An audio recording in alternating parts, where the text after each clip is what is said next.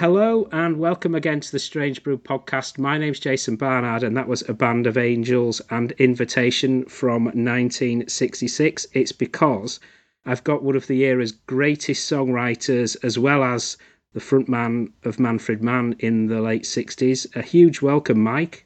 Thank you, Jason. It's lovely that you played that. You're right.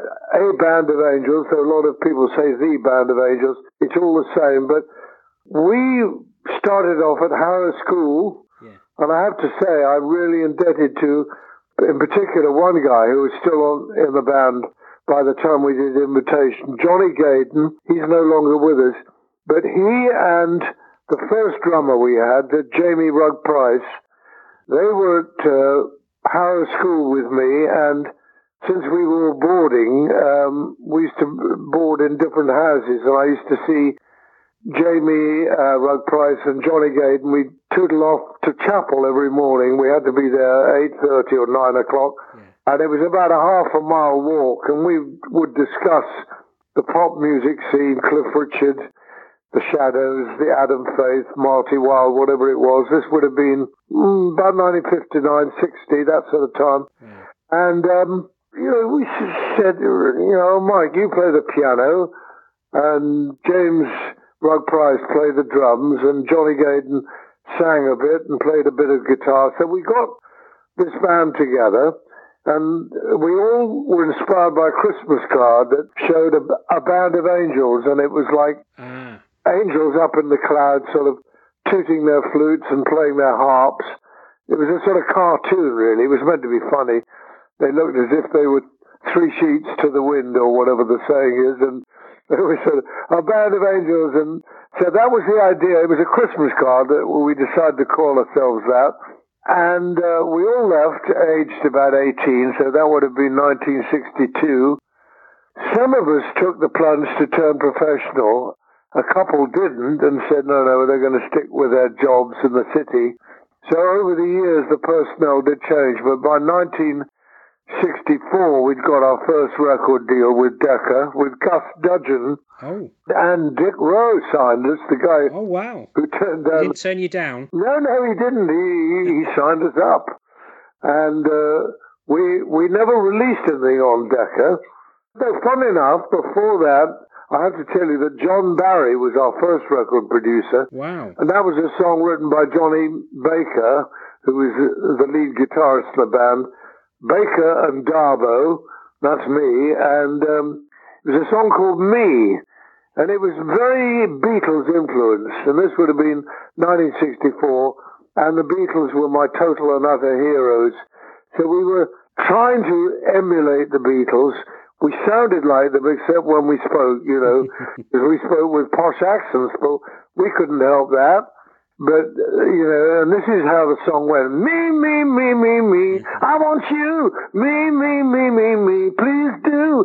Come and bring your love to me. Bring your love to me. Oh, yeah, oh, yeah. It was very Beatlesque, Yeah. And that was me singing the harmony, and the tune, which Johnny Gaydon was singing, was me, me, me, me, me, I want you. Me, me, me, me. So it was a third harmony. And I was the Paul McCartney, and he was the Lennon. But John Barry mixed it in such a way that my tune came out a lot louder. And it wasn't a hit, but we got on Thank You Lucky Stars. Janice Nichols says, I'll give it 5. And I remember that day in 1964. And then we went on to Decca, and finally we ended up on the Pie label, or shall I say the Piccadilly label, signed by John Schroeder, and I'd written this song. This was probably our 5th single, and for the first time, everyone in the band said, Mike, you should sing lead on this, because I was the harmony vocalist, the keyboard player, and that really was a turning point, because, as you just heard, Invitation, that featured me as a singer, and I loved singing, but, I didn't have much of an ego. I always thought that Johnny Gaydon, he didn't have the same sort of voice. It was more of a Scott Walker type of voice. But he sort of was the acknowledged front man, and all the girls loved him. And I I was a backroom boy, you know. In fact, we did a hullabaloo with Brian Epstein presenting. That was an American TV show. And Brian Epstein, I'd like you to meet this band of Ultraviolet. That's the school that Winston Churchill went to. And here they are with their new single. And I'm somewhere in the background. You hardly got a shot of me at all. All the shots are of Johnny Gaydon and David Wilkinson, the bass player. Spin on a year or so later to Invitation, and suddenly we get this offer to do a television show called Whole Scene Going. And that was the turning point, because literally Manfred Mann were on the same show, and when they walked into the studio, they were doing the playback of A Band of Angels doing Invitation. So when they walked in, they just saw me, full frontal, 95% featured lead vocalist. I was playing the keyboard, of course, but they didn't see so much the keyboard. They just saw this fairly soulful voice singing and trying to smile and looking pretty committed. And unbeknownst to me, Paul had given in his notice at least 9 months to a year earlier, and they'd all agreed that he would have to wait till they found a replacement. So as they walked in, they're all looking at one another, eyeing one another, and saying, look, this guy could be someone to pursue. So I didn't know any of this, except Manfred came up to me and asked for my phone number. So I thought, okay, well, I don't know what this is all about, but I better give it to him. And he phoned me the next day and invited me to lunch. I thought that would just be me and Manfred, but it actually turned out to be Tom McGuinness as well. In fact, Mike Hugg wasn't there, but he should have been there. But Manfred's wife, Tom McGuinness and his wife, by this time I was going out with the woman who became my first wife. She was a famous model, actually, Maggie London, and she was modeling that day when I got the call, and she rang me up at the end of the day and said, how's your day gone? And I said, I've just had a call from Manfred Mann. He wants me to have lunch next week. I cannot think what that's about. I just no idea what he wants to chat with me about. And quick as a flash, she said, they want you to join the band. So I guess that's women's intuition for you.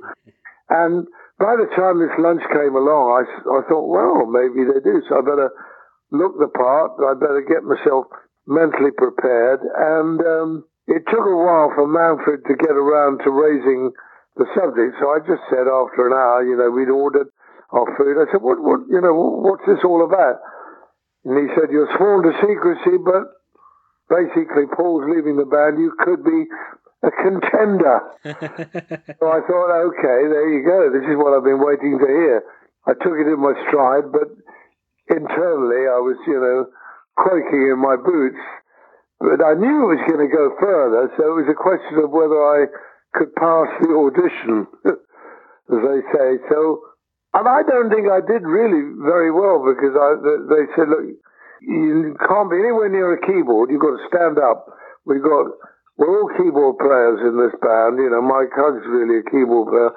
Manfred certainly was and is. And so, you can't have your cuddly toy or your something blanket, of the piano. Just stand up and sing, which I found pretty hard to do. Especially after I'd seen Paul and the band. I went to see them at a gig, and I thought, oh, God, I could never pull this off. I needed the comfort blanket, that's the word I'm looking for, of the keyboard as a prop, really. But I knew I couldn't do that, and I was given various different songs to sing. Jack Bruce was still in the band then, and when I picked him up for a rehearsal one day, and he said, who are you? And I said, well, I think I'm going to replace Paul, actually. And he said, well, if you're taking over from Paul Jones, I'm leaving the band to join a band with Eric and Ginger. So I suppose I contributed to the formation of Cream in a way. That's one of my claims to fame. So I did one session with Jack, and that was that. Anyway, so, yes, I got the job.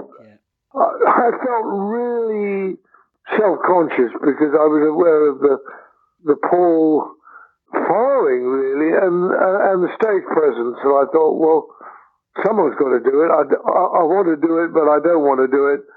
And I sort of grew into the role gradually, bit by bit, I suppose. So what was the first single that you did or released with Manfred Mann then? Well, it was Just Like a Woman. Right. It was, and I'm very fond of that. I don't think it was a great recording. It's a bit sort of boom, ding, ding. It was a bit sort of heavy, ham-fisted, I thought. It could have, but it was a hit. It was a top 10. That was, at the time that we put it out, Paul had already put out his first solo single, which was either, I think it was High Time, actually. Right. High Time, long time, no, you know. And he got to number 8, so in a way, the first round of the Battle Royal went to Paul, really. But we got the television exposure, you know, we got the plugs. And very self-consciously, you know, I sang it.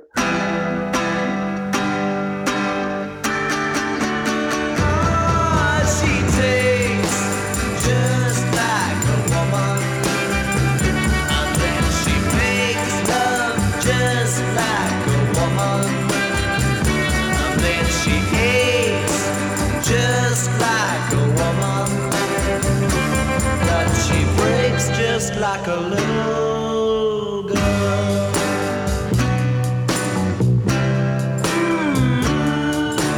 Nobody feels any pain. Tonight as I stand inside the rain, everybody knows that baby's got new clothes, but lately I see her ribbons and her bows have fallen from her curls. Oh, she takes just like a woman. Yes, she does now, makes love just like a woman. I said she aches just like a woman, but she breaks just like a little girl.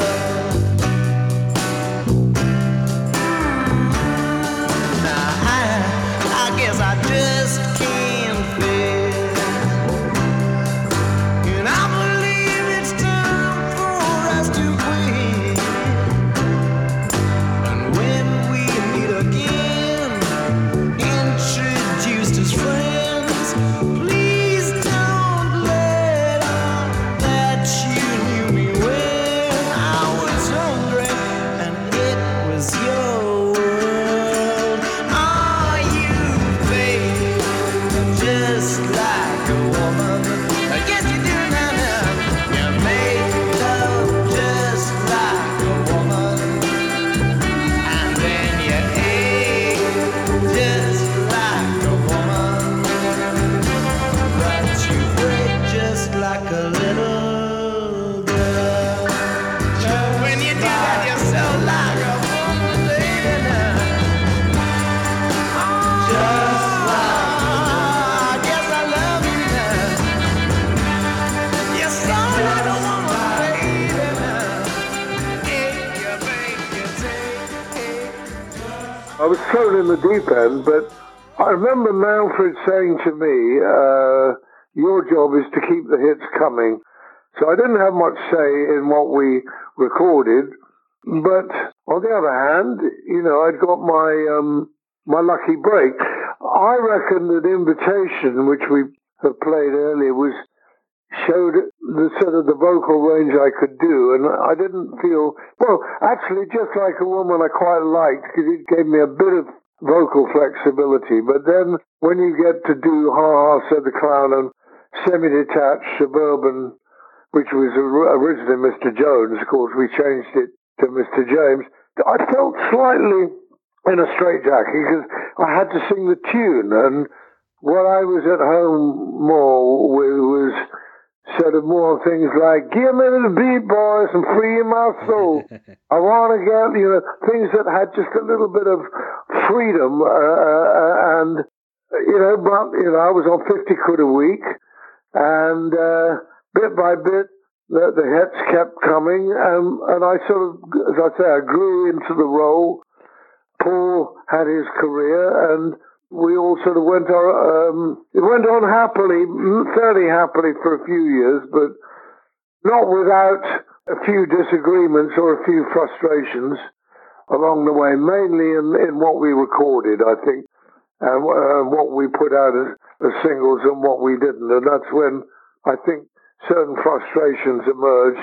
In fact, today is a very good day to be having this conversation, because only today we're putting out a greatest hits album shortly, and obviously there's been personnel changes. It started off with Dave Richmond, then in came Tom, and then Mike Vickers left, and then in came Jack Bruce and the brass section with Henry Lowther and Lynn Dobson. And then when Jack Bruce left, in came Klaus Foreman and myself, and Mike Vickers was out. But we're putting all this album together of all our hits, and Tom McGuinness has written some sleeve notes, but funnily enough, just today, Manfred has added some of his sleeve notes. Oh. And I will now read some of them out, because they bear relevance to what the conversation we're just having right now. I've decided to fill in some gaps where I was involved perhaps in an unflattering light. This is Manfred himself, right? After Hubble Bubble, we never released a single written by a band member. Tom remembers this decision being made by our producer, John Burgess. That may be true, but I remember the decision was primarily mine. Our first two hits, written by ourselves, 5, 4, 3, 2, 1, but after the relative failure of Hubble Bubble, we focused on other writers for the single releases. This policy continued long after John Burgess was no longer our producer. The question is, why did I come to this conclusion? At the time, we were in competition with the very best groups in pop history who were writing their own material, and talented as some of us were as songwriters, I was very doubtful that we'd be able to consistently write hit records. Let me say, I was a lousy songwriter. Paul was good. Tom was better than me. Mike Hugg became very good later on. Mike Darbo was very, very good. And it's to my discredit that I did not recognize it at the time. He had played me handbags and glad rags, and I didn't recognize how good it was. I'd grown up as a jazz musician in a world where the repertoire was largely songs that other performers had written, or the performers didn't write. Early records of Miles Davis, Errol Garner, and Oscar Peterson were not self-penned. Frank Sinatra didn't write his own songs, so for me there was no shame in recording other people's songs. It was only when the Beatles arrived that being writer-performers became the standard. Of course, they were great writers that changed the landscape. The move towards catchy pop songs was largely motivated by me. We did become less and less bluesy, and this was in some ways a shame as the years went by. This was due to my endless search for the catchy song that was easy to whistle, blah, blah, blah, blah, blah. So, Manfred goes there a long way, and this only he's written this over the last few days, to explaining why maybe there was this frustration that we didn't ever deliver what collectively we could have done had we all pooled our resources. Having said that, we were successful. The singles went out, were hits, and we did very, very, very well in Europe. I mean, Aha Said the Clown and obviously Mighty Quinn all went to number one in many, many countries in Europe, so it was a successful time, but it was not a totally fulfilling time. Given that you were in the Manfreds, certainly for the singles, recording covers or songs written by other artists, were you more comfortable with Dylan's singles like Mighty Quinn? Yes. I mean, I wasn't a massive Dylan fan, actually, nor was Paul. That's one of the reasons Paul left. He was not a Dylan fan and didn't like singing If You Gotta Go, which I actually thought was a great pop record. I think that's one of the best examples of a good pop record, really catchy, really lovely. And that was Manfred and Paul had earmarked that song from a rare Bob Dylan concert that they'd seen televised. They got a copy of the song very rapidly, and Paul reluctantly sang it, but he reluctantly sang Pretty Flamingo too. He did want to sing that. So the Dylan material, when we did it, just like when gave me a little bit of room to maneuver. Now, when we heard Quinn the Eskimo, as it was called, I will give you now an impersonation of what was actually on the record. This is an acetate. We were taking up to Feldman's to listen to what's become known as the basement tapes. And on it there were about 8 songs, I remember. The Waters of Oblivion, You Ain't Going Nowhere, Please Mrs. Henry, Wheels on Fire, which I wanted to do. I came out of that session listening, in our little individual cubicles, as Manfred and Tom and I did. We went in all with a copy each of each song. And I said, look, let's do Wheels on Fire. Manfred said, what about this Quinn the Eskimo? I said, there's no bloody tune there. This is what it sounded like. Come on without, come on within. You'll not see nothing like the mighty Quinn. There was no tune. In fact, I created the chords. Manfred and I created the tune, the chords.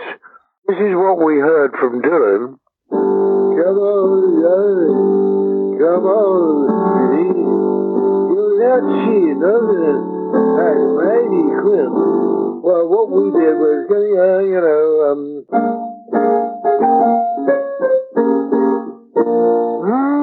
come on without, come on within.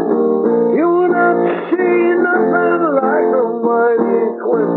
Now, that's not what we heard at all. So, actually, by the time, this is another part of the story, this thing I was reading out from Manfred today that he wrote, give you another part of the same letter. Basically, what I've told people for years and years is that Manfred refused to release the Mighty Quinn because he said it wasn't a hit, having told me that we'd got to do it because he thought it was a hit. This is what Manfred has to say. It was me who rejected the first recording of Mighty Quinn. Mike Darbo phoned me one day and said that Lou Reisner, who was our American head of Mercury, the American label, had said it would be a very successful record. I flatly disagreed because I was convinced it was too dreary. Mike was absolutely immovable and insistent that I was wrong and argued to have a band meeting at his house in London. There was a big disagreement looming. The rest of the story is history and is exactly how Tom remembers it. As soon as I heard the first few bars, I knew that I'd been wrong and realized it was Mike's turntable running fast.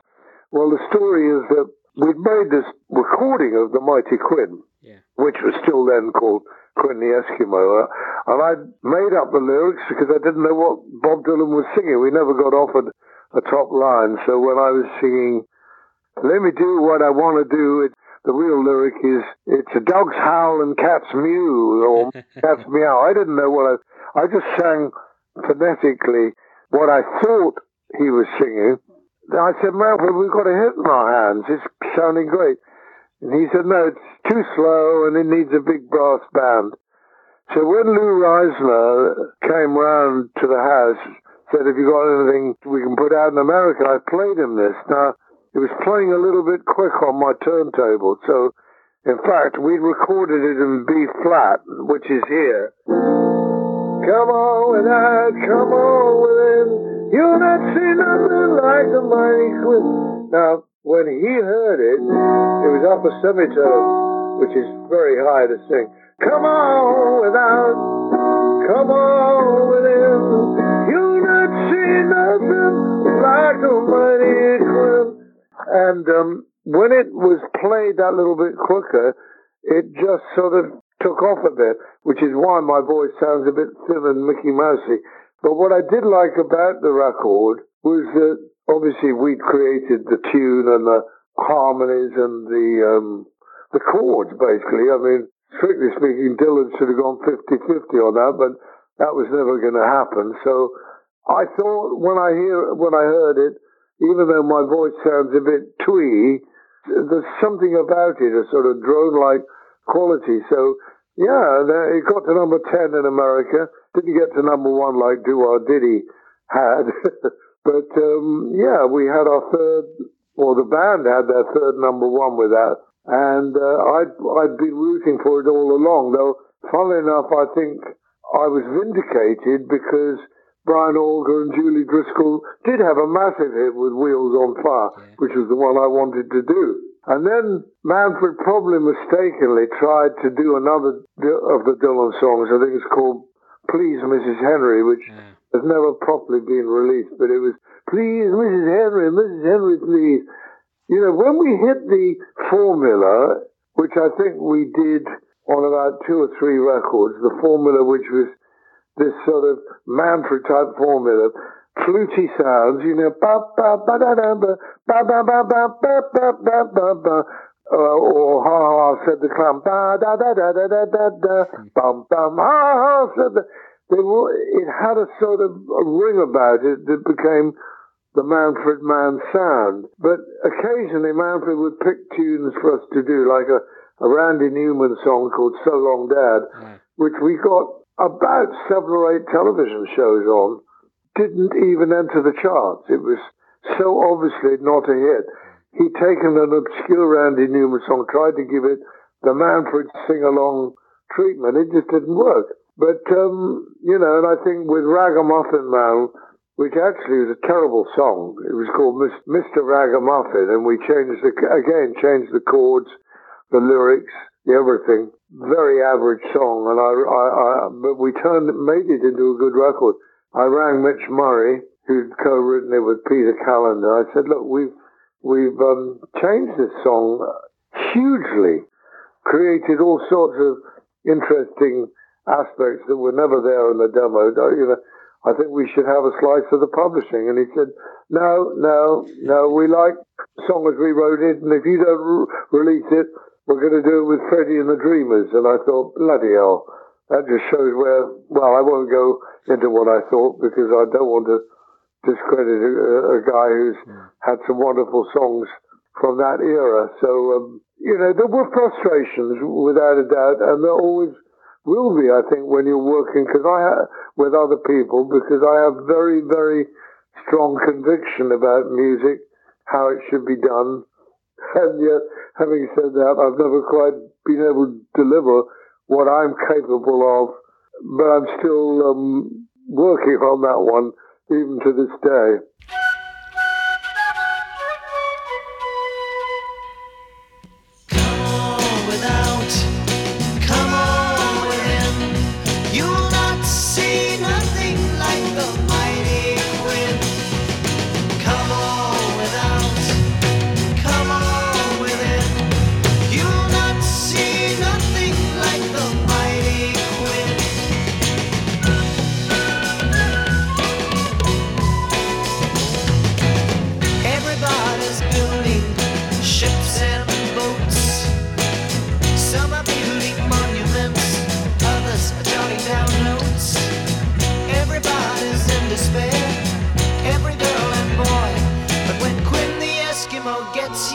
Everybody's gonna jump for joy. Come on without, come on within. You'll not see nothing like the mighty Quinn.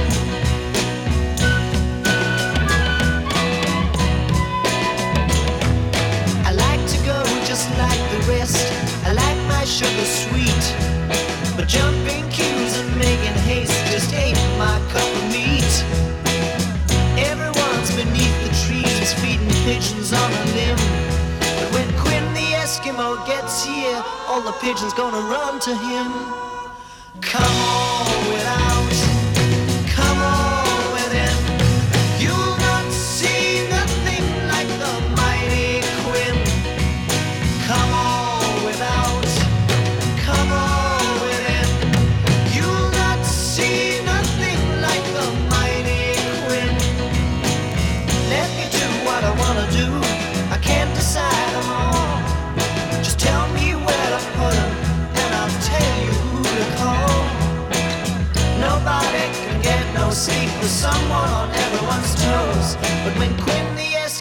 gets here, everybody's gonna wanna doze. Come on without, come on within. You'll not see nothing like the mighty Quinn. Come on without, come on within.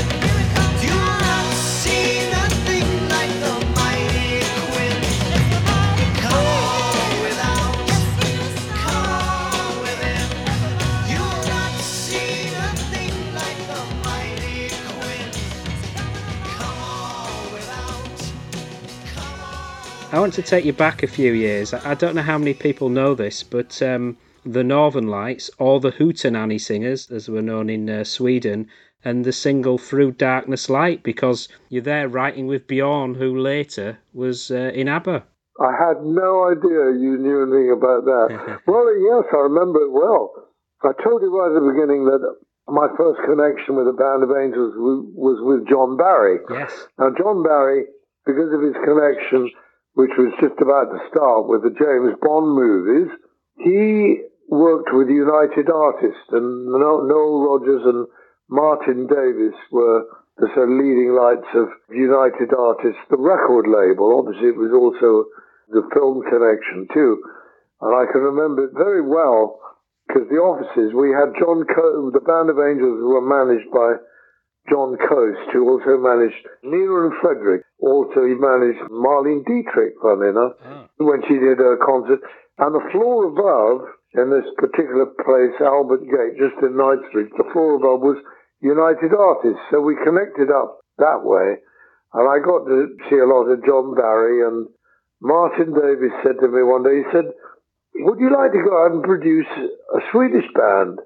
And maybe you've got a song. And I did have a song called Through Darkness Light, which nobody's ever heard of. But it did sort of sell. And I remember going out to recording it with them, with lovely Bjorn and his lovely sister, who was not in the band. But, well, I'm pretty sure I didn't get to meet Benny Anderson, who became the other half of the great writing partnership of Bjorn and Benny, Bjorn Ulvaeus and Benny Anderson. But yes, the thing that struck me, I remember it quite clearly, not only recording it, and I'm suggesting the harmonies and possibly even playing a bit of keyboard on it, but I remember the B-side had been written by Bjorn, and it was just beautiful. And I thought, what a talented guy, because when he sang, he sounded sort of English. When he sang, he seemed to have a command of the English language with the lyrics, beautiful lyrics. And that was 1969, and I think it was a #1 hit. Probably sold 2,000 records. I don't know what the sales were in those days, but that came and went. And when suddenly Waterloo, it absolutely blew my mind when ABBA came out. And I've always admired them ever since. In fact, I've had this crazy idea, which I will now share with you. This probably would never happen, but Bjorn was very interested in my songs. And about 10 or 12 years ago, I put out an album called Passion Driven. And he was a sod, which is a songwriter of distinction. Ah, like Mike Batt. Like Mike Batt, yes. And as am I, I'm told. And I wrote to him and I said, Bjorn, would you like a copy of this album I'm going to put out? And he said, if it's anything like some of the songs you wrote for us and played to us in the late 60s, yes, I'd absolutely love it. So I sent him it and I never heard anything else. But this new album that I'm actually just putting out, which is really a set of demos, but still, I thought I would send it to him and say, look, I'd love you, it'd be an honor if you'd produce me for the real album, because I know he would improve dramatically. Partly because what I think was the magic of ABBA was the trouble they took over recording the tracks. I think what I admire about Bjorn and Benny, and in fact the whole gang of them, is they proved that songwriting is a craft. And to me, songwriting is a craft, and it's a craft I'm still trying to perfect to this day.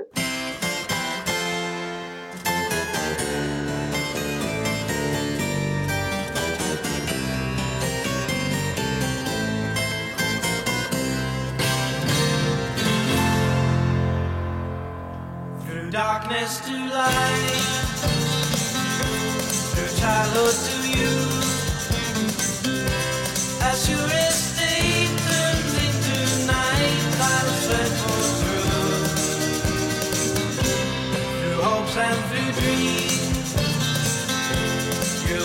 is the end. Although to you at times it seems you lost a friend.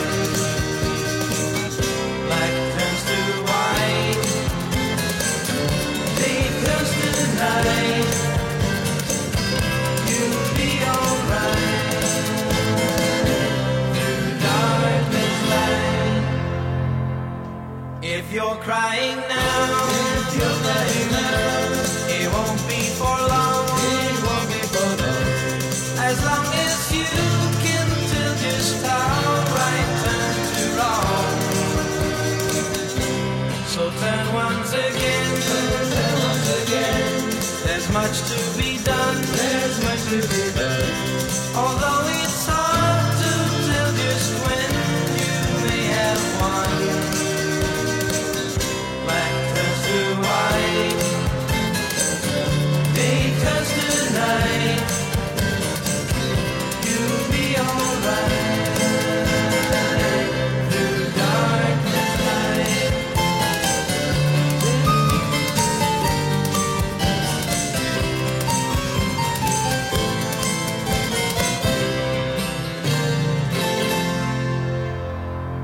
Black turns to white, day turns to night.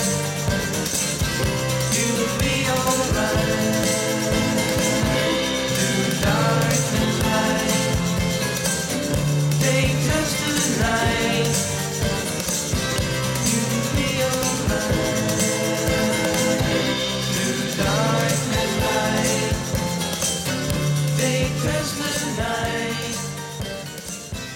You'll be alright. Handbags and glad rags will always be one of my favourites, and I know you get asked this all the time.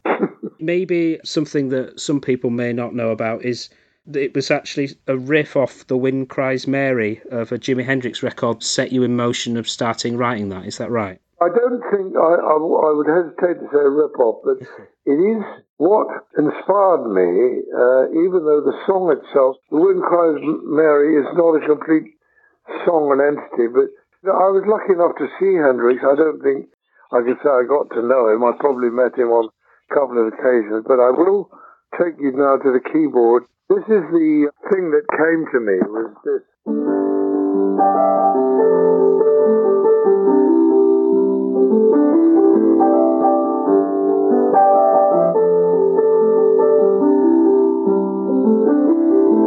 Now around that is.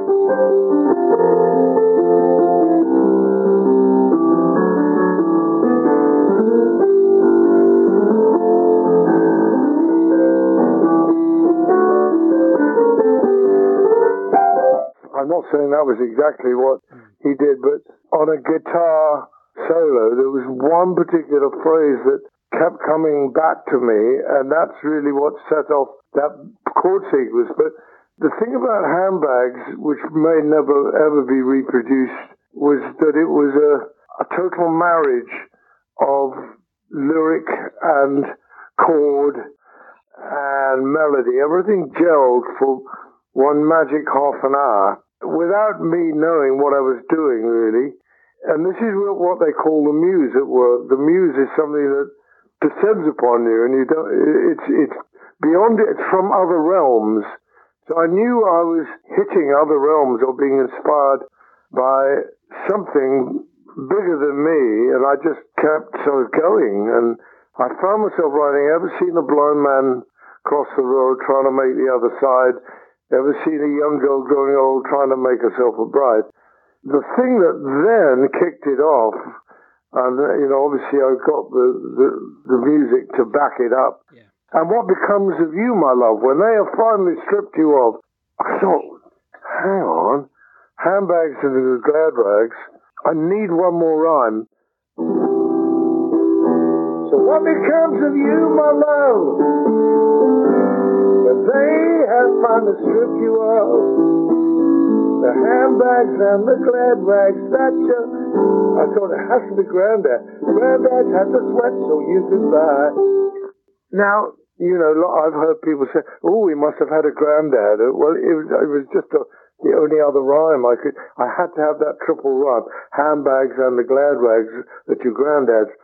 Now, when I did it with Farlow, that's how he sang it. Yeah. And obviously I'm on piano. And funny enough, we've got Albert Lee not only on guitar, but on harmonica, Oh. which he played a bit of. And that record came and went, charted in a minor way. When I played it a few months later to Rod, because Andrew Oldham had phoned me and said, look, I've got another artist we just signed. Do you want to have a crack with this guy called Rod Stewart? And I went to see him with the Jeff Beck group, and I knew that I loved his voice. I mean, I never any question about that. There was Ronnie Wood on bass, there was Mick Waller on drums, and obviously Jeff on guitar. And I played him a number of songs, and he immediately said, I've got to do Handbags. And I said, well, look, I'm the final stages of doing it with Chris Farlow. You can't do that. So I talked him into doing another song of mine called Little Misunderstood, which he slightly reluctantly did. He said on condition that I can do the song when I get my album deal, because his deal with Immediate was just to do a single. And of course, Little Misunderstood didn't really sell anything at all. Got a couple of plays. We did our best on that record, but there was something funny about the drum sound, and technically it didn't quite come off.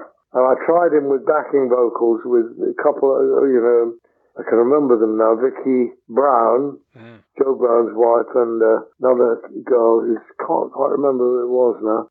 And it worked better without using the girls. So I tried different mixes. Well, the thing I'm trying to get to is Rod sang this. In fact, it was up in B flat when he did it.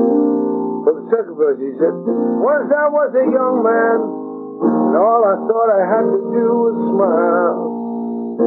You were still a young girl, and you thought everything in style. Then he went on, once you think you're in, you're out. You don't mean a thing without. And he went, the handbags and the glad rags that your poor old granddad had to sweat to buy. And I sort of wasn't producing him then. This was Lou Reisner producing him. I said, well, look, Rob, we've got to do another take. You're just singing the wrong lyrics. Lou Reisner said, no, that's it. I said, well, we did take one, and that was all we did. Well, what I wanted from Rod, and, he wrote about it. He thought I was an old fusspot, I think, his biography. But I had written, once I was a young man, and I thought all I had to do was smile. You were still a young girl, and you bought everything in style. So there's an internal rhyme. So Rod singing, once I was a young man and all I thought I had, and he missed the internal rhyme. Well, okay, I sort of got over that one. But then when he sang, the handbags and the glad rags that your poor old granddad, I thought, no, you missed my handbags and the glad rags that your granddad. Okay, but at least he'd sung it the way I wanted it once. When the Stereophonics came to do it, they'd gone, handbags and the glad rags at your poor old granddad. And by this time, if I play this song now to a younger audience, they say, you're singing the wrong lyrics. I only wrote the bloody song, so what do I know? So these are the little frustrations that come along the way if you're a purist like I am. But no, I think Farlow's version sort of started it off. And it was lovely. And, if you listen to him today sing it, he sings the handbags and the glad rags and the jewelry and the sweatshops and everyone then gives it a new interpretation. But I still believe that song has yet to be completely covered in a way that completely fulfills me. But I'm grateful for Rod, because when he came round to the house and said, he'd finally got his album deal and he wanted to do it the next day, and would I play piano on it, which I did, unlike the Stereophonics, whose piano player didn't grasp the riff at all, which is another little bugbear of mine. But these are things, in the big scheme of things, who cares? But what the Stereophonics did, I'm back at the piano, he's playing it like this.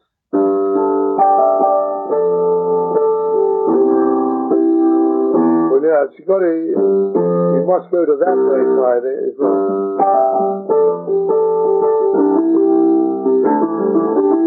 It's all this, is what I call Floyd Kramer type of stuff. Stereophonics guy didn't get the grasp of that at all. But there's a lovely organ part on the Stereophonics, with Kelly Jones's vocal. What Rod said to me at the time was, can you disguise this piano thing by coming up with a woodwind melody? So I created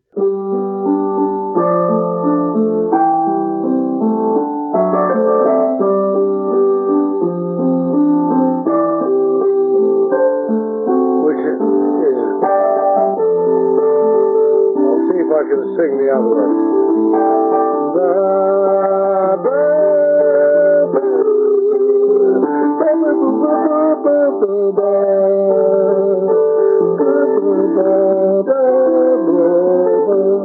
So that's what I created for Rod, and that's what the Stereophonics copied. If Rod hadn't said to come up with a counter melody, we wouldn't have had that little extra bit of magic.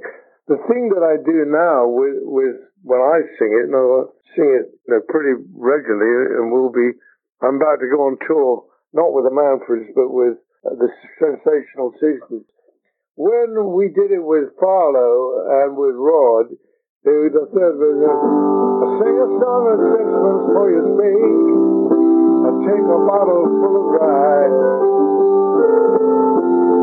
and the bass note remains the same.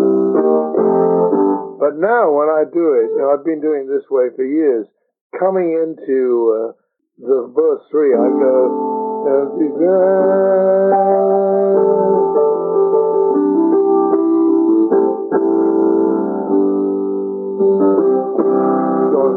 sing a song of sixpence for your sake, I'm gonna take a bottle full of rye, yeah, yeah.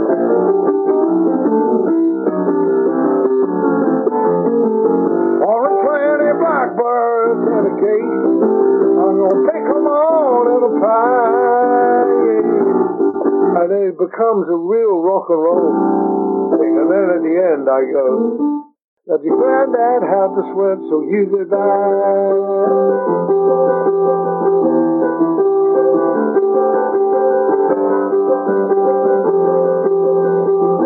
And this is the new bit. Better run on home. Get back to school now, darling. Yeah, yeah, yeah. Why don't you run home? Throw away the handbags and the glad rags that your granddad had to sweat so you could buy.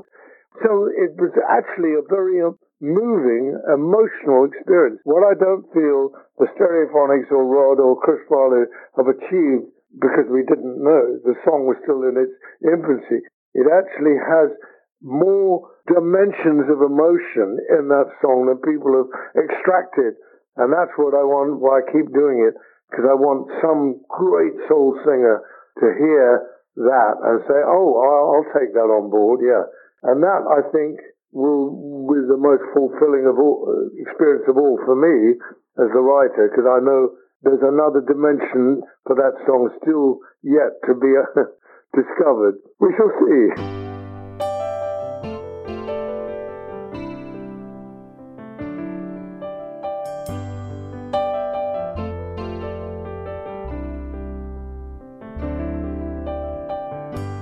You ever seen a blind man cross the road, trying to make the other side?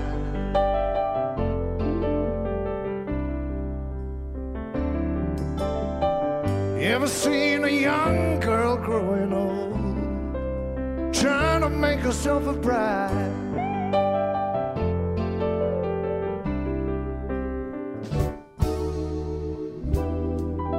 So what becomes of you, my love, when they have finally stripped you of the handbags and the glad rags that your granddad had to sweat so you could buy?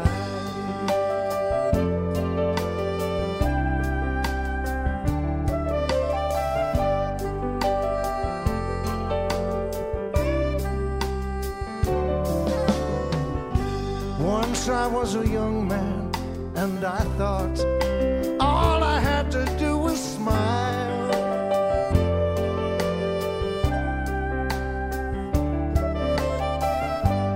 You were still a young girl, and you bought everything that's in style. But yes, you have. But once you think you're in, you're out. 'Cause you don't mean a thing without. No, babe, the handbags and the glad rags that your granddad had to sweat so you could buy.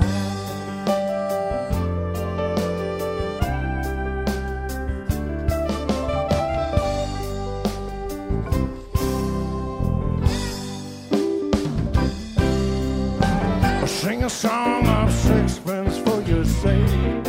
I'm gonna take a bottle for the ride, yeah.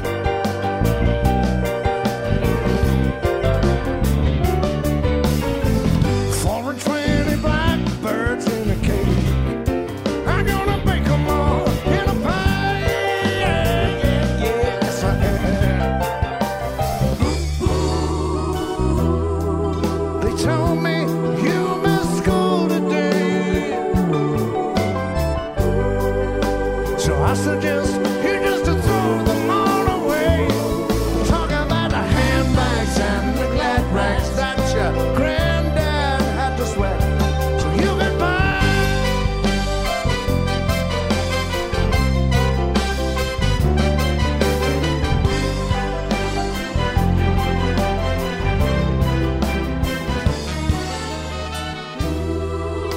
They told me you missed school today.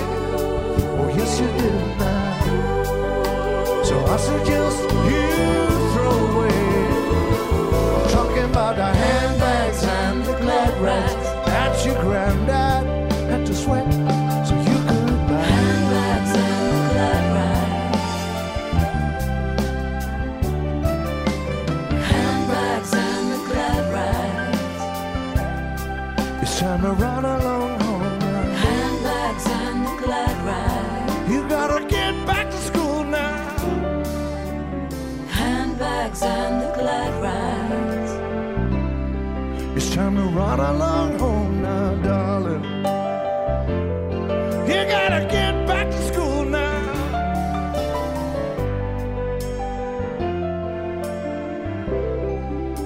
Yeah, yeah.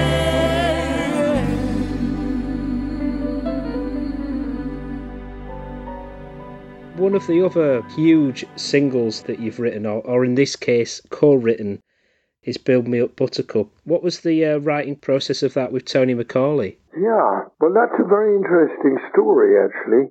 As is anything about any one's musical career, there are so many fascinating things, bits of luck, bits of things that nearly didn't happen. You know, like Sandy Shaw was offered It's Not Unusual, wasn't she?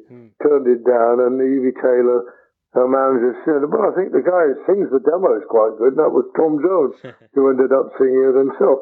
That's how his career started. It was being offered by Gordon Mills, the writer, to Sandy Shaw. Anyway, I'd written a song. Here I go, back to the piano. I've got to play. I can't resist this opportunity. No, please. Of showing you Yeah. how the song was before Tony Macaulay got involved, because it's the same song, only it's much shorter. Right. I said, Tony, I've got a song called Build Me Up Buttercup, and it went like this.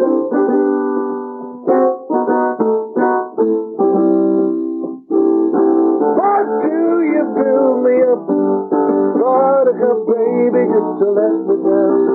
You mess me around, and the worst of all, you never call baby when you say you will.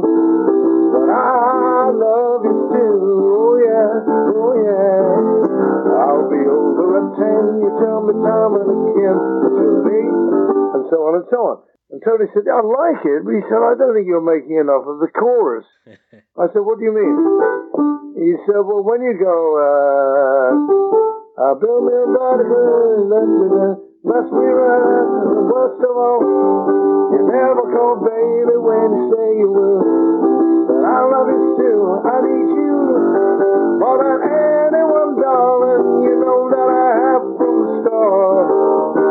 So build me up, buttercup, don't break my heart. And so that's the bit that we co-wrote together. So my song was the same song, but it didn't quite have that end hook on it. So he felt I was underselling the song, and he was right. The other thing I'm grateful to him, which is another fluke actually, because at the time he said, I'm looking for songs for David Essex, for the Paper Dolls, Long John Baldry, and maybe the Foundations. And he said, this is going to be the next single for the Paper Dolls. And I remember we'd met over the weekend, sort of rewriting it. And I think on Monday he said, can you come in the studio, do a little demo of it? I'll play tambourine, you sing and do the piano, which we did. And then on the Tuesday, he rang and he said, the Paper Dolls can't get down from Stockton-on-Tees. They're in Cabaret. They've been booked for an extra week. Do you mind if I try it with the Foundations? And I said, no, I don't mind. When do you want to do it? And he said, Friday. Can you be free to play the piano? So I said, yeah. He said, I'll routine it with him on the Friday morning. But this was a last-minute decision. It was meant to be the next single for the Paper Dolls.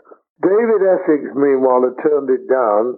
Mind you, no one had heard of David Essex in 1968, but he was a young, sort of up-and-coming, good-looking blues drummer, actually. And he turned it down. He said, I wouldn't sing a song about a cow. So I came along, 2 o'clock. Tony Drew tuned the brass section in the morning. We walked away at 6 o'clock. We'd recorded the A and the B side, and we all went home and thought nothing more about it. But the extraordinary thing was, I knew it was a good record, even though I didn't think Tony had chosen the right vocal from Colin Young. I remember when I came back at about 6, I said, you've changed the vocal. He said, oh, yeah, it wasn't right. I said, well, I thought it was great, the old vocal. Anyway, he stuck to his guns, and he must have been pretty right, because it went huge in America. There was a huge catch, though, to all this, and that was that Motown claimed we were infringing big, well, it wasn't a hit, actually, but it was a B-side of a Four Tops hit called Turn to Stone. Then I turned revenge, I turned to stone, and I'd sort of half heard Turn to Stone, I suppose. Well, there were a couple of similarities in the chords, and immediately they issued an injunction saying, and all the money that would have come to us got frozen, went into escrow, and there was a court hearing in New York, which of course we didn't even really know about. We tried to get a defense mounted, but we couldn't sort of get anything very effective together. And the judge found in favor of Motown and said, yes, Build Me Up Buttercup is an infringement of Turn to Stone. Well, Turn to Stone they put out as a single. He got to number 76 in the American charts, but Build Me Up Buttercup had got to number 2, and in Canada it got to number 1. So obviously ours was more successful. There was $4 million that went straight into Motown's coffers, and which Tony and I never saw a penny. In fact, I was not paid a penny for Build Me Up Buttercup until 25 years later, when the court order became null and void, and we got our share. So that would have been 1968, 1978, 88. Yeah, 1991 was the first time around that I got paid a penny on Buttercup. But these things are sent to trial. So in fact, the good news was that in 1998, they chose, the Farrelly brothers chose that as the theme, well, the sort of theme song for There's Something About Mary. So we made some money back on that, which we should have made back in the 60s.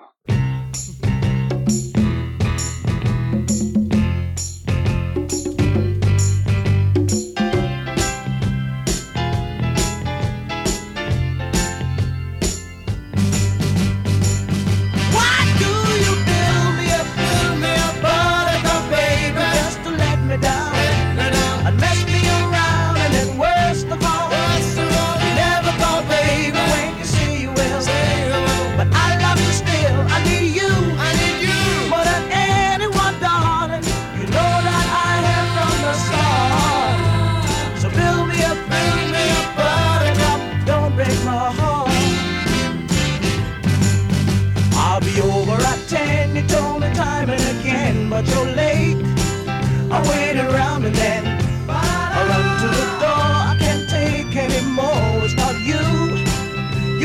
down again. Baby, baby, try to find a little time and I'll make you happy. I'll be home, I'll be beside the phone waiting for you.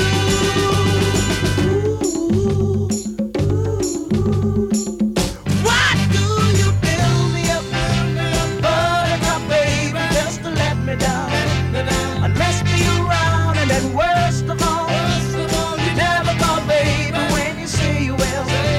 But I love you still, I need you more than anyone, darling. You know that I have from the start. So build me up, buttercup, don't break my heart. You are my toy, but I could be the boy you adore if you just let me know. Although you are true, I'm attracted to you all the more. Why do I need you so? Baby, baby, try to find a little time and I'll make you happy. I'll be home, I'll be beside the phone waiting for you.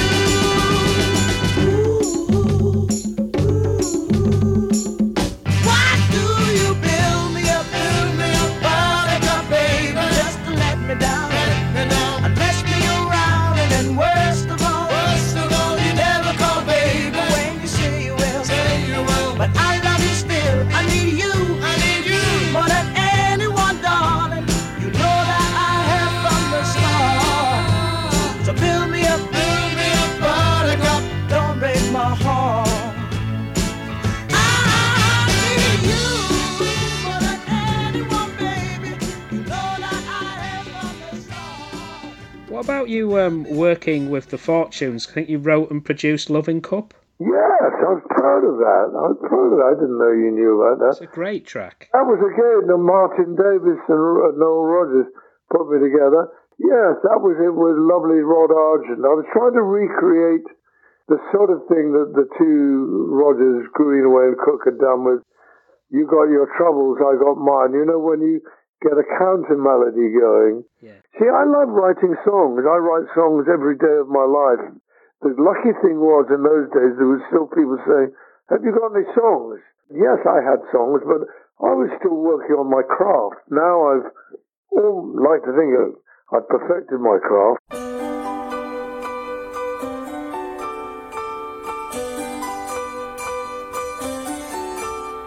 My time is up. You're drunk of the loving cup, and now it's dry. And I must say goodbye. All right, for phone, but now I must get on home where I belong. You better run along. Our time is up. Time we were going home. I'll never forget this day. If we're in love, maybe we'll meet again.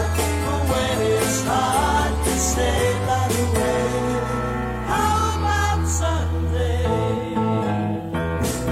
Hoping it's one day. Maybe I'm right, and maybe I'm wrong.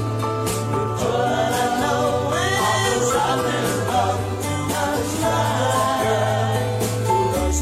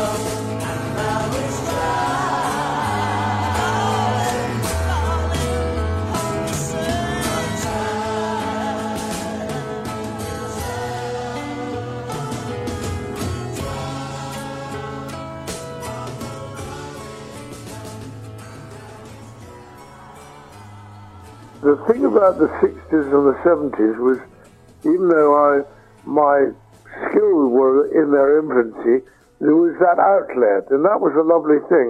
That was what was great about writing TV commercials, which I did, of course, that you could write in so many different genres. I remember writing a thing for Golden Wonder. Crisp and crunchy, light and munchy, bet you're gonna like 'em. Salt and vinegar, flavor, new from Golden Wonder, they're called rock and rollin'. Rock, rock, rock, rock and rollin', roll, roll, roll, rock and rollin', cheese and onion, flavor, new from Golden Wonder, they're called Golden Wonder, they're called rock and rollin'. You could write things like that. That was like rock and roll. And then the next day I'd be asked to write a sort of semi-classical thing for Rowntree's Dairy Box. And I used to turn on the telly of an evening and I'd see about 3 or 4 of my commercials on. That was more in the 70s, and it was magic. A Finger of Fudge. Oh, Finger of Fudge. Well, yeah. That stayed on air for 14 years, which is incredible. And in fact, somebody said it was a nick of the Lincolnshire poacher. Yeah, I'm again.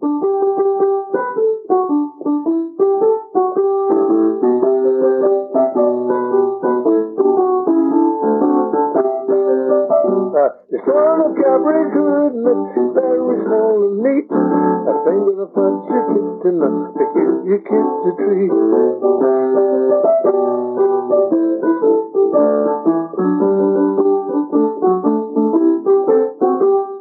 Yeah, that had Klaus, my lovely friend Klaus, playing the recorder too. And he of course played the piccolo on the Mighty Quinn. In fact, Klaus, I'm still in touch with him. He's such a lovely guy. Lives in Germany. What, Vorman? And he sent me a lovely book the other day, which is a cartoon version, a recreation of how he did the Revolver cover. Ah. And it's a beautiful story about, because of course he knew the Beatles from Hamburg days. When I joined with Klaus, he was like a soulmate because we were the new boys. And Tom and Manfred in particular, and Mike Hugg, they were the guys who knew it all, and we were just the new young blood who didn't want to step out of line, you know? Mm. And in fact, not unlike the feeling that Ronnie Wood had when because he interviewed, I was lucky enough to interview him a few years ago, and he said, "Oh yeah, I'm still the new boy, you know, I only joined in 1976.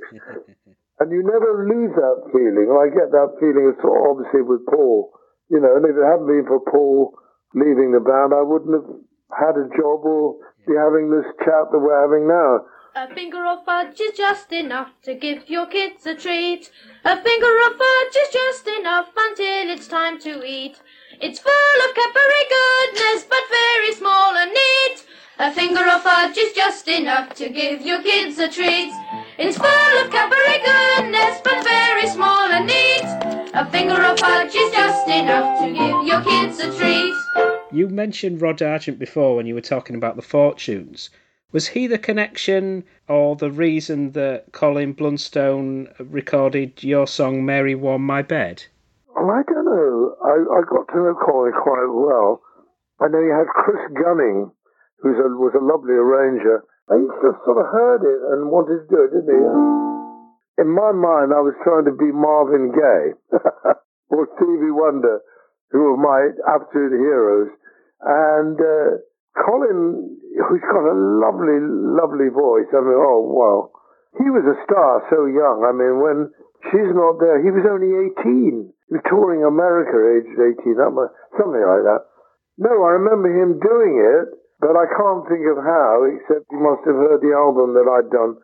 Or maybe, as I say, with Chris Gunning, who is a lovely arranger, might have heard it. But I have toured with Colin, you know, as one of the Manfreds. And of course, he's still together with Rod Argent. Now, there is also a lovely man, a huge talent.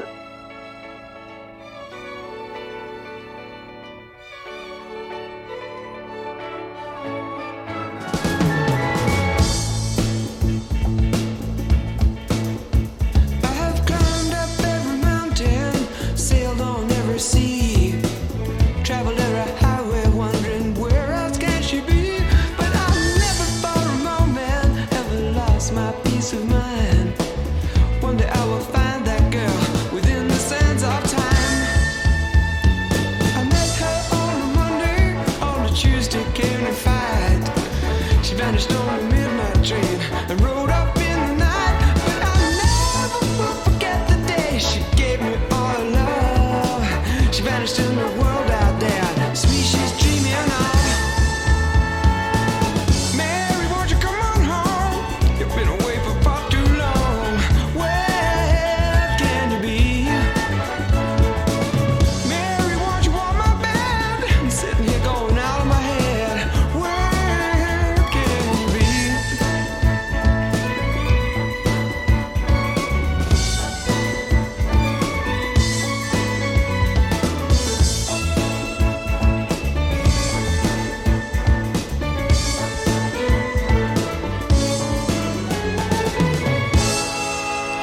And if I searched the whole world over till I found the seventh son, it wouldn't mean a thing to me, 'cause you're the only one. I just got to find a way to track you down and make you mine. I know I'm gonna find you, girl, within the sands of time. Mary, won't you come on home?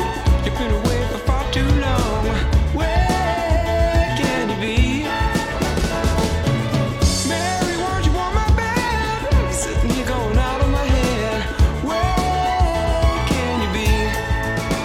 And if I searched the whole world over till I found the seventh son, I wouldn't mean a thing to me, 'cause you're the only one.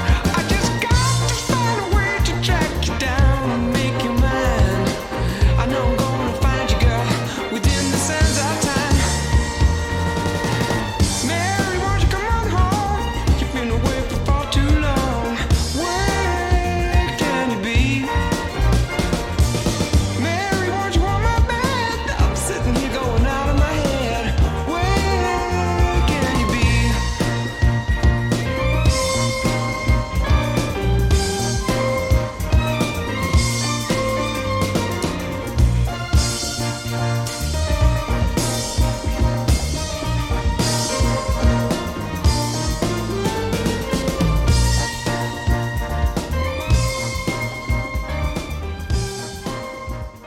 Your solo work, there's so much to shine a light on, which deserves to. The single of yours, Belinda, from your album Down at Rachel's Place. I was proud of Belinda. I just couldn't quite pull it off. I don't think I quite have the charisma, that sort of magic that you need. Elton John has it, you know, Cat Stevens. These were people, Carole King and Cat Stevens and Elton John were people I was watching their solo, what I call singer-songwriter careers, and I thought, I can do that. But I never quite pulled anything off in the studio that just sounded like, yeah, that's gonna get radio play easily. It never quite gelled. There was some lovely stuff. I mean, yeah, Belinda, I love that song. Quite proud of the lyrics too. I seem to remember. I know it's in B flat. Let me see if I can remember. It'll come to me. Belinda's running through my head. Some girl, someday, somewhere. There was one thing about Belinda was meant to be. I mean, they're all fictitious. All these girls had such an exciting love life as my songs claim. That she wandered out into the street barefoot. I can't remember what it is. So let's go see the pigeons in Regent's Park Zoo. I remember that period of my life. That's when I was actually managed by Barry Cross, who managed Cat Stevens. And he got me the deal with A&M, and A&M had high hopes for me. You know, I was flown out to meet Jerry Moss, and I got to know Herb Alpert, and I got to meet the guy who produced all Carole King's. Anyway, they were lovely, lovely people, but I just didn't quite deliver in the grooves. It's got to be in the grooves. Belinda's running through my head. Some girl, some bed, somewhere, just for the weekend, till she sent me home. I'll never be the same again. Her loss, my gain. my person, I worsen each day.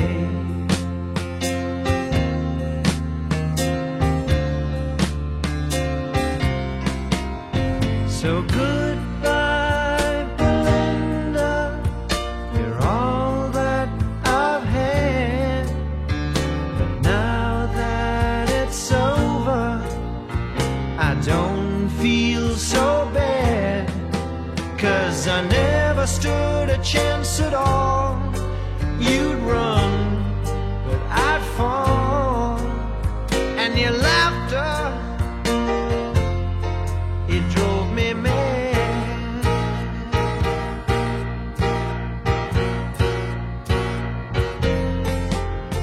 You never knew the time of day with her. She'd say, let's go feed the pigeons down in Regent's Park Zoo. We wandered out into the street, much snow, knee deep, and I stood there staring. She's wearing no shoes.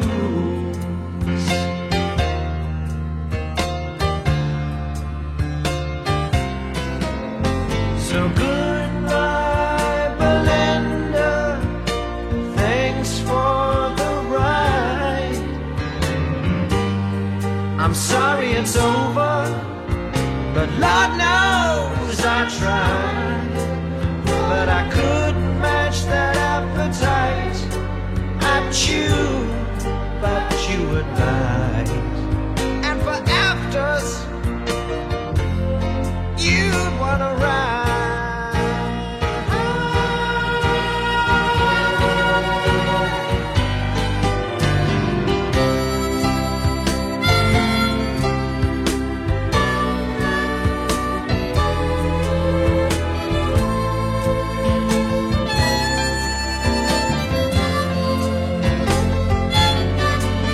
No, I couldn't match that appetite. I'd chew, but you would bite. And for afters,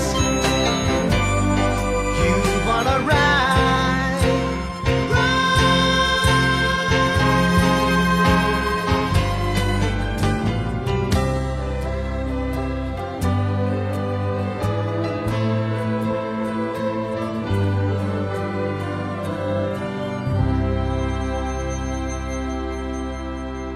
Funnily enough, Jason, having said that, Yeah. this album I'm just putting out, literally, I took it to be pressed today. Oh. This is a private circulation of 250 I'm doing for this tour that I'm doing.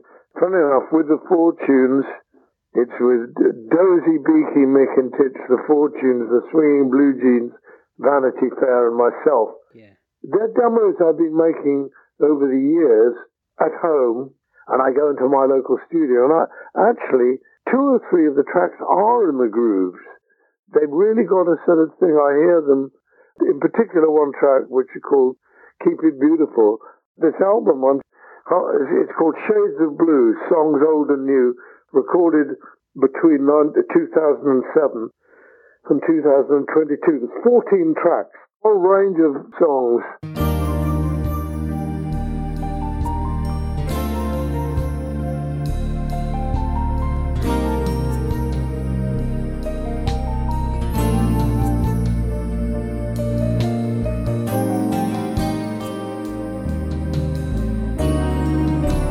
Keep it beautiful, this world, bright and beautiful.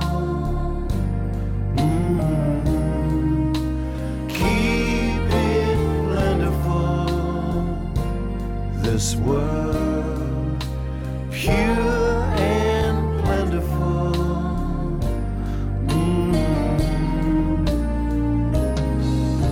For as we vandalize this land, so the balance just gets out of hand, and this planet simply can't withstand man's endless greed much longer. Learn to follow nature's laws, or she won't sustain us anymore. And it won't be too long before she starts to bleed.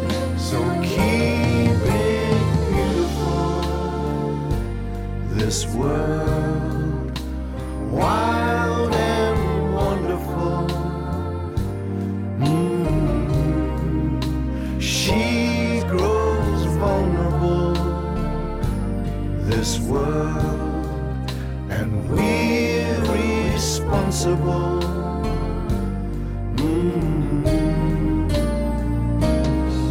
There's a purpose to each living thing, from the lizard to the Lion King. See the limpet as he tries to cling to what he can. It's getting harder living through this climate change. Makes a creature start to feel deranged. Now we've reached such a crucial stage.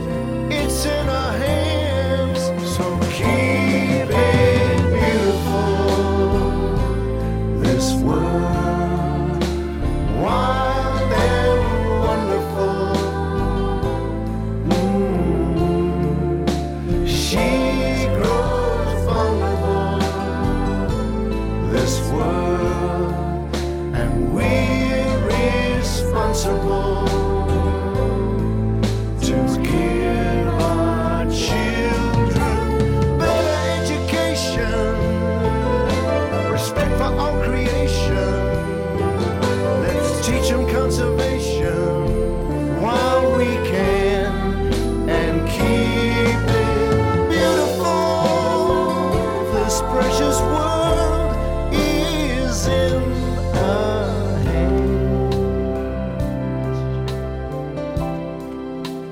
Keep it beautiful, this world, wild and wonderful. She grows vulnerable, this world, and we're responsible to give our children better education, respect for all creation. Let's teach them conservation while we can, and keep it beautiful. This precious world is in our hands. Keep it beautiful, this world, bright and beautiful. Keep it beautiful, this world, bright and beautiful. She grows vulnerable. I've got quite a lot of followers in Holland, Oh, yeah. and one of my favourite songs of yours was a big hit over in the Netherlands by Anita Yeah. Meyer. They Don't Play Our Love Song Anymore, which is wonderful. You wrote that in the mid-70s or well before her version, didn't you? Yes, many years before. Stuff I write is sort of timeless, really, because I write in a Yeah. proper idiom, in a musical format, and it suddenly got picked up. Yes, I know, it's very nice. But yes, I remember it went to number 4 or 5 in Holland. Yeah. And then I got lucky with a guy, I co-wrote a song with Michael Murphy in country music, which you made. Did you ever hear Love Affairs? I don't know if I've heard that. I'll tell you, it was probably 81, 82. Right. We both been burned. Shout out to the nerd. Why did that do the dancing song? It was a country hit, got me a BMI Country Award. So over the years there have been these little scatterings.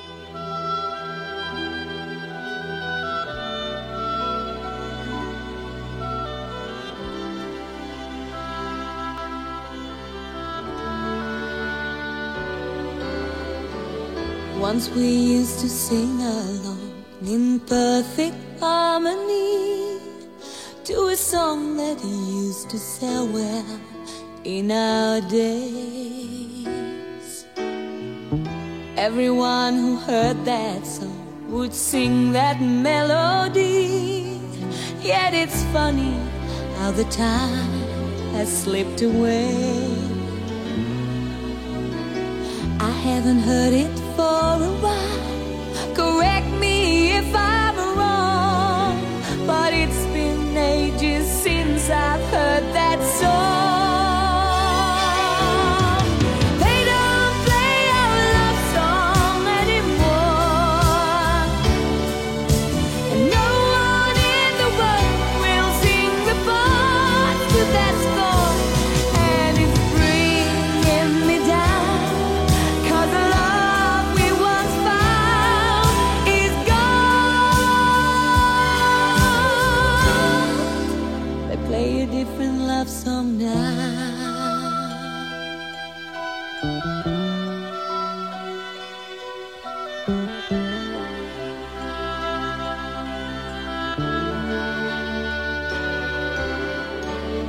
As we talked it over, we kept thinking of that song and the way we used to dance when it would play. We'd been growing older, staying home nights far too long, so we tried the places where the band still played.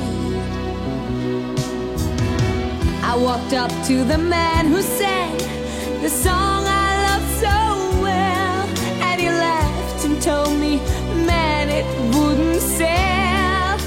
I'm sorry to tell you, but we don't play that love song anymore, and no one in the band will play the part to that score, 'cause the beat goes out of time and the words don't seem to rhyme anymore.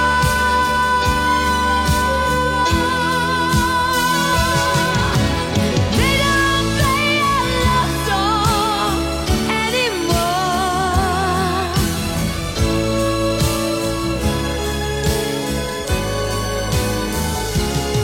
Though it worked for a while, seems the song is out of style, like our love,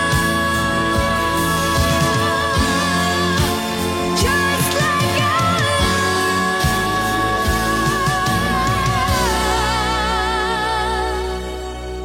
'Cause they don't play our love song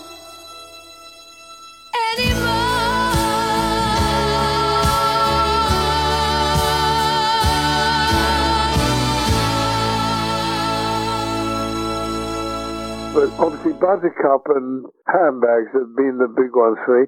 Talking about Buttercup, I'll just give you one, and then I know you've got to go and I've got to go. I'll give you one quick thing that you won't have heard. This is the ballad version of Buttercup. Maybe that's how we should close the podcast, with your new, more soulful, slower version of Build Me Up Buttercup. I think that would be a great idea. And it's a bloody good recording, actually. And that's, again, an invitation for somebody out there to sort of take it in that direction. You know, a current artist with a great soulful sort of version.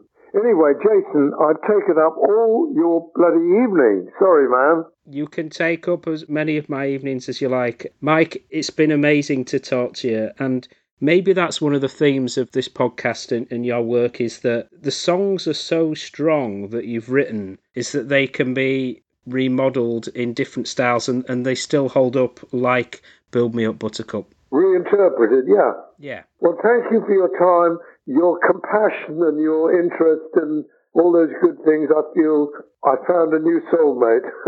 Oh, there's no bigger compliment, Mike. It's been wonderful to talk to you. Thank you so much.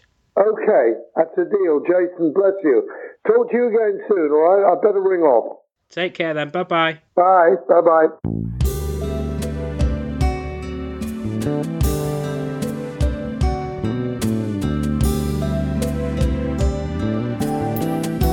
What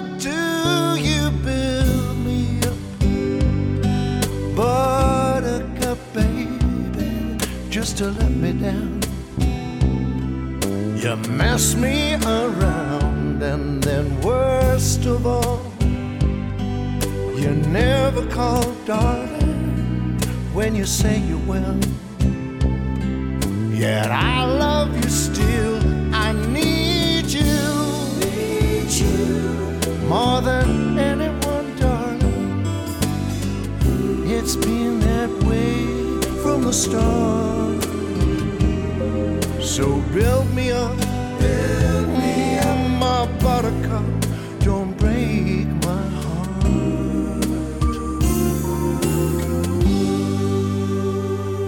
I'll be over at 10. You tell me time and again, but you're late. I'll wait around and then I'll run to the door. I can't take anymore. It's not you. You've let me down again. Baby, baby, try to find a little time for me, and I will make you happy, darling. I'll be beside the phone, waiting for you.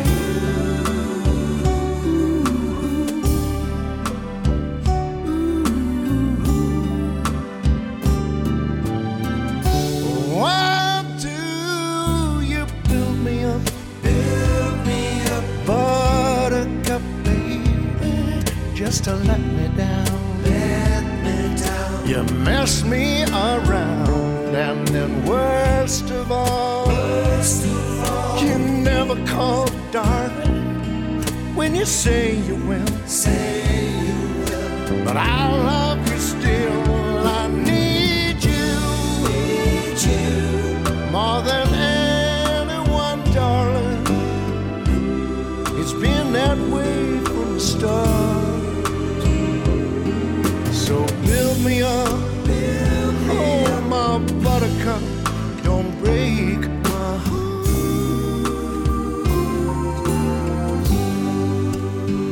I need you, more than anyone, darling. You know I have from the start.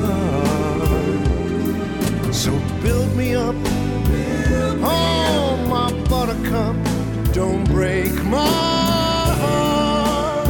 Don't break this aching heart. I beg you, build me up, oh my buttercup, don't break my heart. Don't tear it all apart. Don't break my heart.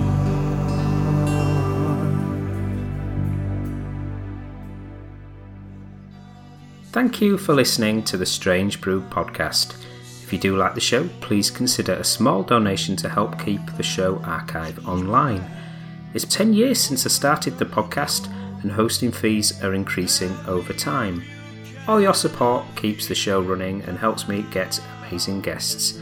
To support me, just go to thestrangebrew.co.uk, where you'll see a donate button on the homepage. Thank you very much. Plus, any reviews on your podcast services help to spread the word too. Thank you.